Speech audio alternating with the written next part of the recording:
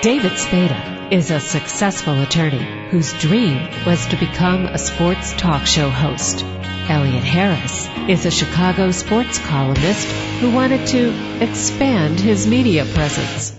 In the next hour, they combine their talents and love of sports and women by interviewing former professional athletes and lovely ladies on sports and torts. But keeping the boys out of trouble isn't always easy, because when David and Elliot are together, they have more fun than should be legal. Welcome to another edition of Sports and Torts on TalkZone.com with David Spada and Elliot Harris. Today we have former college coach Jackie Sherrill. You were born in Oklahoma, but you went to Alabama for college. Wasn't that sacrilegious back then? Well, I was Duncan, Oklahoma, and I grew up there till the 9th grade, and then moved to Biloxi, Mississippi, and was recruited by OU, Alabama, LSU, Tulane, Mississippi State, Georgia Tech, and I was going to OU because, during my youth years, OU was on that great 48-game winning streak, and so on Saturdays you'd watch OU play football. As a matter of fact, I remember watching the OU Notre Dame game where Notre Dame beat OU to break the record or to stop the record. And then when I moved to Biloxi, Mississippi, I was still going to OU, and Coach Bryant came in and visited with me for 2 hours, never asked me to come to Alabama. Just talked about Alabama, talked about the players, talked about different things. They were on their way to the Sugar Bowl, and Coach Bryant came down and to look at Biloxi, but in the meantime stopped and visited with me for a couple of hours. And that kind of changed my mind. I'd already taken a visit to Alabama, and on my visit, I still was going to go to Oklahoma, but after 2 hours with Coach Bryant, he never asked me to come, but I felt very comfortable, and that's ended up going to the University of Alabama, playing for Coach. Had great teammates, from Namath Sloan, quarterbacks were Namath Sloan, Stabler, Hunter when I was there, and had the opportunity. They'd won it in 61, 62. That should have won it my freshman year, but in 64, 65, we won it back to back. So Ole Miss didn't want you? Did not want me. I guess they felt like I wasn't good enough to be a Rebel. I'd have to think John Vaught might have regretted that at some point. Oh, well, we never lost to them. I played them in the Fiesta Bowl, and I had that was my sophomore year, and Namath was suspended for the game. Matter of fact, he got suspended after the Miami game, and so Steve Sloan was the quarterback, sophomore quarterback, and I was fullback, tailback, linebacker, and played pretty well, and we won the game 12-9 or 12-7. You had to have been a pretty good high school football player for the programs that recruited you, try to come after you. How good were you? The older we get, the better we were. I've always said, I wasn't a great player, but I wasn't a bad player. So, I was, there were 67 of us that went to the University of Alabama, and to start the season, there was only like 3 out of the 67. Back then, freshmen couldn't play, but Coach Bryant had a saying for every sophomore that he started, he felt he'd lose a game. But, I had Coach Stallings was my defensive coach, and I got to start. We were opening the season with Georgia, and my sophomore year, and we're on a Thursday practice on the goal line. Eddie Vesparelli was a linebacker and really an outstanding linebacker fullback. And he called the wrong call on the goal line. He called his ball was on the 1 inch line, and he called goal line out instead of goal line in. Coach Stallings comes unglued and jerks him out, puts me in there, and I could imagine in that meeting with Coach Bryant saying he wants to start Jackie instead of Eddie. That probably didn't go over too well, but it happened. So I was one of the fortunate ones. Paul Crane, Steve Sloan, David Ray. We were I think the 4 freshmen, and Tim Bates. So I think it was 5 of us that actually played our sophomore year. Were his practices as difficult as they were made out to be, Coach Bryant? Yes. You did not. Coach Bryant was a man's man. Everything you ever wanted in a man, he's very physical, big man, 6'4", probably 250 to 270. And, when we'd all be outside the locker room kind of waiting to get ready to go out on the field. If you ever walked out of his locker room, it was humming, "We shall gather at the river," you did not want to go to practice because it was not going to be very easy. But I think that, he probably said it the best. Years later, he had a reunion from the Junction guys, and, he listened to them all tell what they were doing, how successful they were. And he got up and he made a statement. He said, all these years, and his wife was Miss Mary Harmon, and he said, all these years, I've always wondered if I did the right thing, meaning how he practiced the players. And he said, I know I did the right thing now after listening to how successful they are. And there's a lot to that. I mean, today, the problem that we have is, we have 4 types of players that are good and know they're good, players that are average, good and don't know they're average, players that are average and don't know they're average, and players that are average and know they're average. And there's very few coaches out there that can handle the 5-star or the players that are good and know they're good. And, the coaches that can handle those are the coaches that win. Stoops, and the 2 out there right now that probably are the best is Saban and Stoops, that can handle those types of players, because you got to make them do something they don't want to do, and you got to make them accomplish things they didn't think they could. And that's one thing Coach Bryant could do.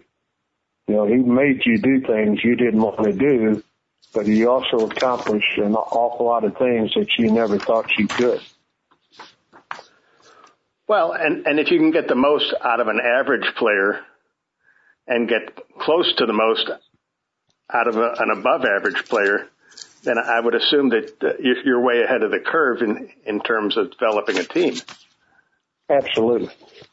And, and you see it, it doesn't matter whether it's pro ball or college or high school or, even junior high school football. When you have players that are spoiled, you have players that are able to control things, and those are the players that completely destroy a football team.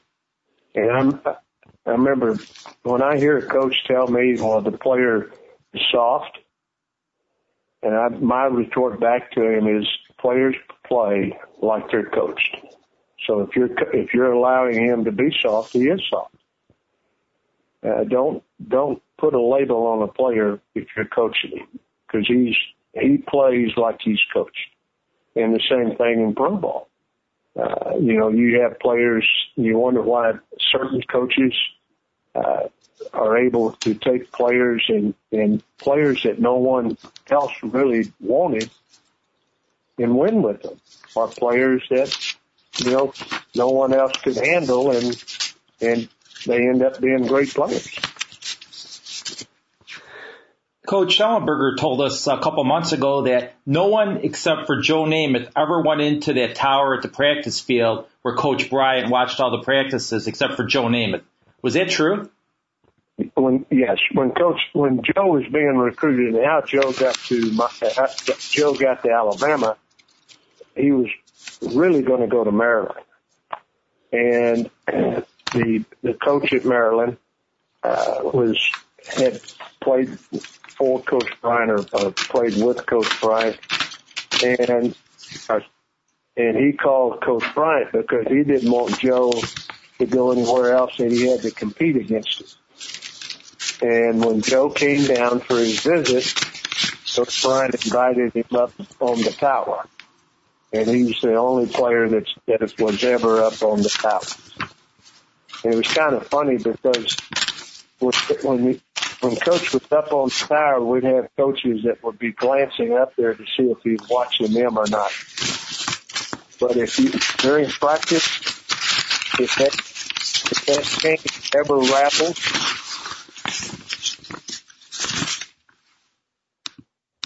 chain ever rattled, everybody knew that something was going to happen because Coach Bryant was coming off that tower, and he never came off that tower until practice was over with unless something was going to happen. Was it ever something good? No. No. I remember, people ask what it was like to play for Coach Bryant, and I relay a story that it was the spring of between my junior and senior year, and they allowed the alumni to come. Coach Bryant did one practice in the spring, and the alumni were there, and Coach Bryant blew the horn, told the manager, saying louder to blow the horn. He blew the horn, and man, we were all excited because practice was over with. We ran inside and jumping up and down, and Coach Bryant walks in, sang louder to get all the alumni out and lock the gates. Now the gates were, 7-foot chain-link fence with 3 barbed wires on top, and anyway, he walks into the locker room and he points, you get dressed. There was only 3 of us that didn't have to go back out. Now we really were happy, and so when I walked out of the locker room, they were on the lower practice field, and I heard Coach Bryant holler at one of the players, Les Kelly, and he said, "Get Cheryl out here to show him how to do it." When I heard that, I went over that fence, over the barbed wire. I had no idea how I did it. But I wasn't going to hang around because I'd been there too many times. Was there a championship in Alabama that stood out as your best one out of the 2?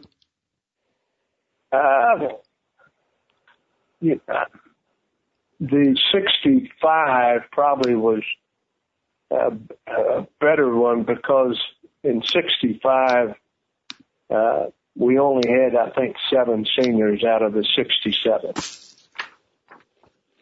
And it was the smallest class Alabama really ever had as far as seniors. And, being able to win it with a small group of seniors, but, they were pretty good seniors.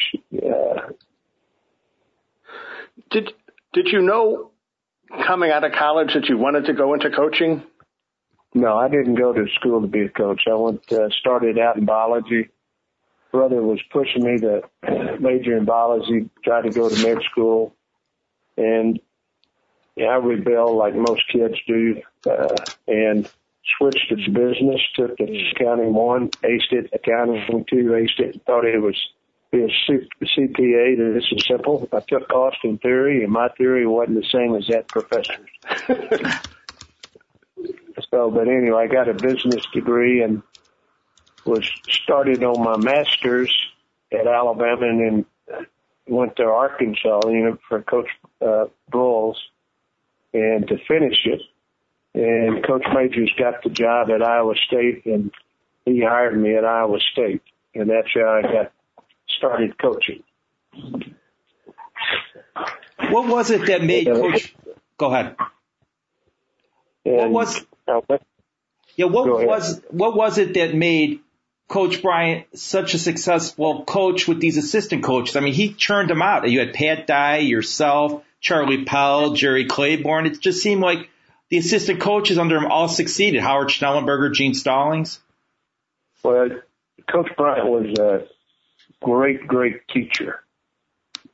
And he allowed his coaches to coach. Coach Bryant really was a lot smarter than anybody imagined. And even today, you know, you have some coaches that can coach players and coaches. You know, your head coach really should be your motivator. Your position coaches coach. And people get that all wrong. Because especially today, the head coach, the demands on him, he doesn't have the time to devote to really be the coordinator or be a coach. Now, yeah, I coach the kicking game. You can do that and still be a head coach. But make a long story short, Coach Bryant allowed his coaches to coach. He would set up all the practice. You'd come into the meeting. You'd have every period mapped out, and then from there the coaches would, you know, put it together, and they would actually coach. That doesn't mean that he didn't watch everybody, didn't know exactly what was going on, because he did. But he allowed coaches to coach, and I think today, if you become a coach, then you have to master your craft, and it takes many hours. And we see so many coaches today that really do not understand the game. All they have done was copied what somebody taught them. And technique fundamentals, very few of them have technique fundamental backgrounds. Was Coach Bryant as tough on his assistants as he was on his players? Yes. We played Vanderbilt one year, and we didn't play them like Coach Bryant wanted us to. And anyway, he called for an early meeting on Monday morning, and the coaches used to sit in the front row, Charlie Pell and Sharp and all those guys. Richard Williamson. And so he was talking about fundamental things, how to hold a football, how to tackle, I mean, very the main things. And he grabbed, and I don't remember if it was Sharp or Pell, but he pulled him up and knocked him back over 2 or 3 rows and pulled him back up and knocked him over again. And that afternoon, when we have our regular practice at 1:20, I believe it was 1:40 every day, none of the coaches ever sat in front of Coach Bryant. They all sat on the sides. But you never would hear Coach Bryant embarrass a coach. He never embarrassed a coach. Now, I can't tell you what he said behind closed doors, but on the field, he was not that type of coach. Wasn't it change working under Coach Johnny Majors? Coach Majors was the best PR guy that's ever been in this business. And, Coach Majors he knew football and he knew technique, but Coach Majors had Coach Broyles. I had the opportunity to play and coach for Coach Bryant and then for Coach Broyles and then for Coach Majors. Coach Broyles was probably business-wise the smartest. He was able to do a lot of things business-wise and still is. And Coach Majors was probably the best PR guy. And, if he met you 20 years ago, he still can tell you your name. Did you have much of a relationship with Johnny Majors before he hired you? Just the year at Arkansas. Okay. And I remember he asked me what I could coach. And I said, Coach, if you're a coach, you can coach anything. But he gave me the opportunity to be a head coach. He hired me, and I started out as a B team coach, and went to linebacker and went to defensive coordinator, assistant head coach, and at a very young age, I was 23 going on 24, and was a defensive coordinator and assistant head coach. Was it hard being assistant coach at that age? Because there wasn't that much difference age-wise between you and the seniors. No, it was probably the best thing it was, because there wasn't anything that they could do to. I mean, you always anticipated what they were going to do before they did it. And knock on wood, I never had a player lie to me. Coach Major allowed me to be in charge of discipline, and I never had a player lie to me. And it was, kind of, they may not have told the truth to other coaches, but they always told me the truth.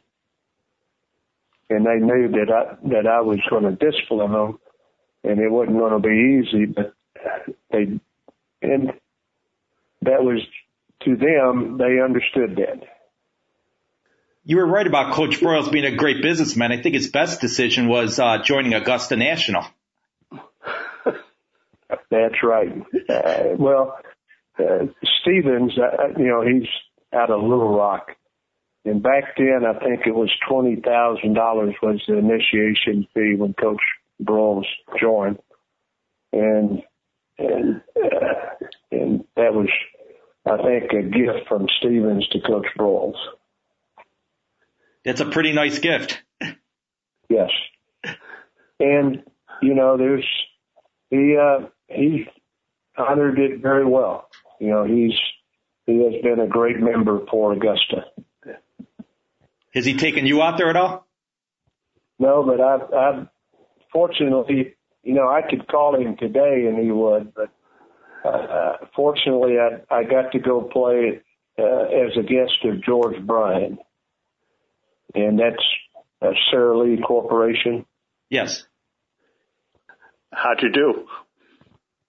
Believe it or not, played really well. When you go there, the only thing you're concerned about is playing amen corner,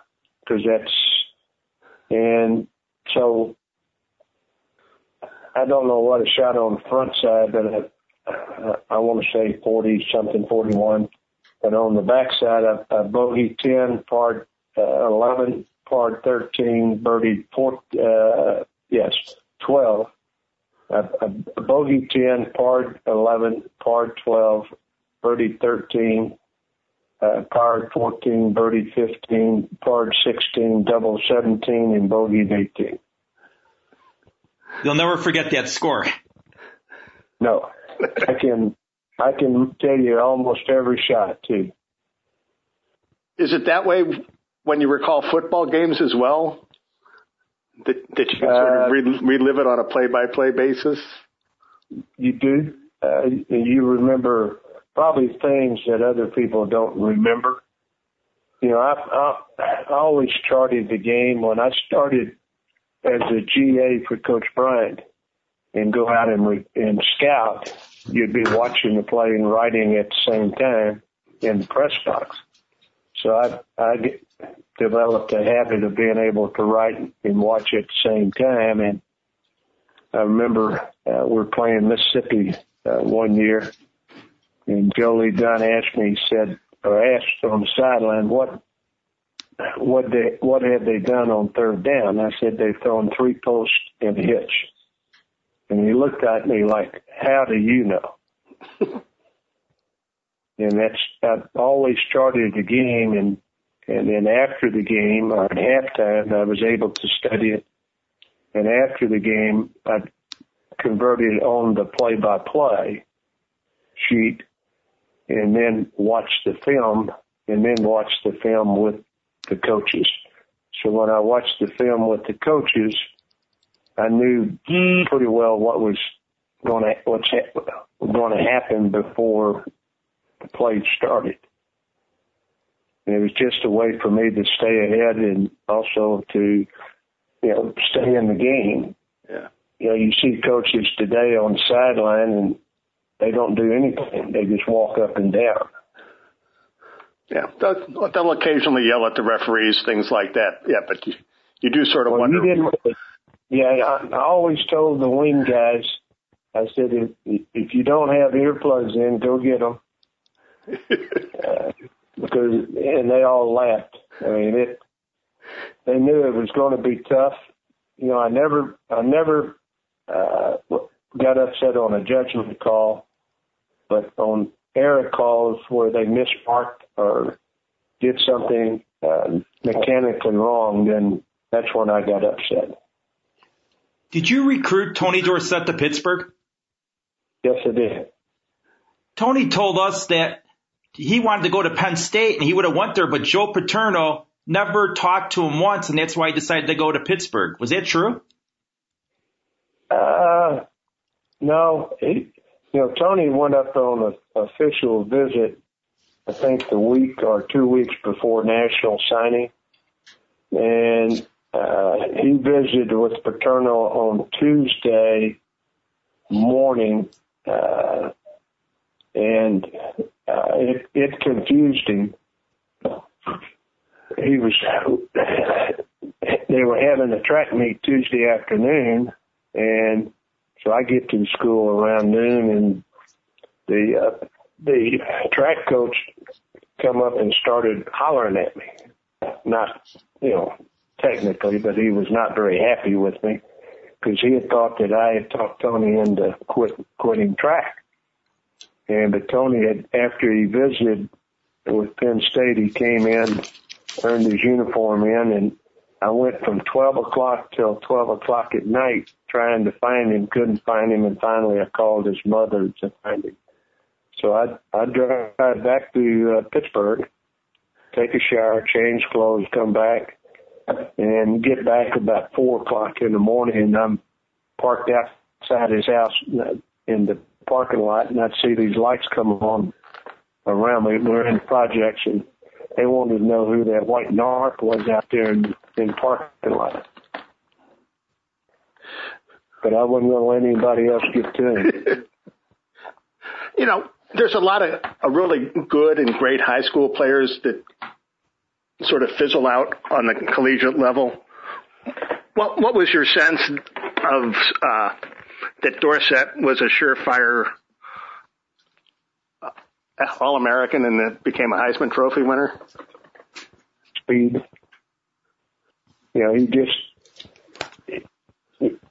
He could have been an Olympic sprinter if he really wanted to. He had speed that no others had at that time. And I don't know what his times were or how fast. I think he told me he probably was a sub 4.3 when in pro ball, but just the explosion that he had, his hands, even though he was small, and matter of fact, the first day at the high school principal kicked me out of the high school. They had converted a closet into a meeting room for all the coaches coming in.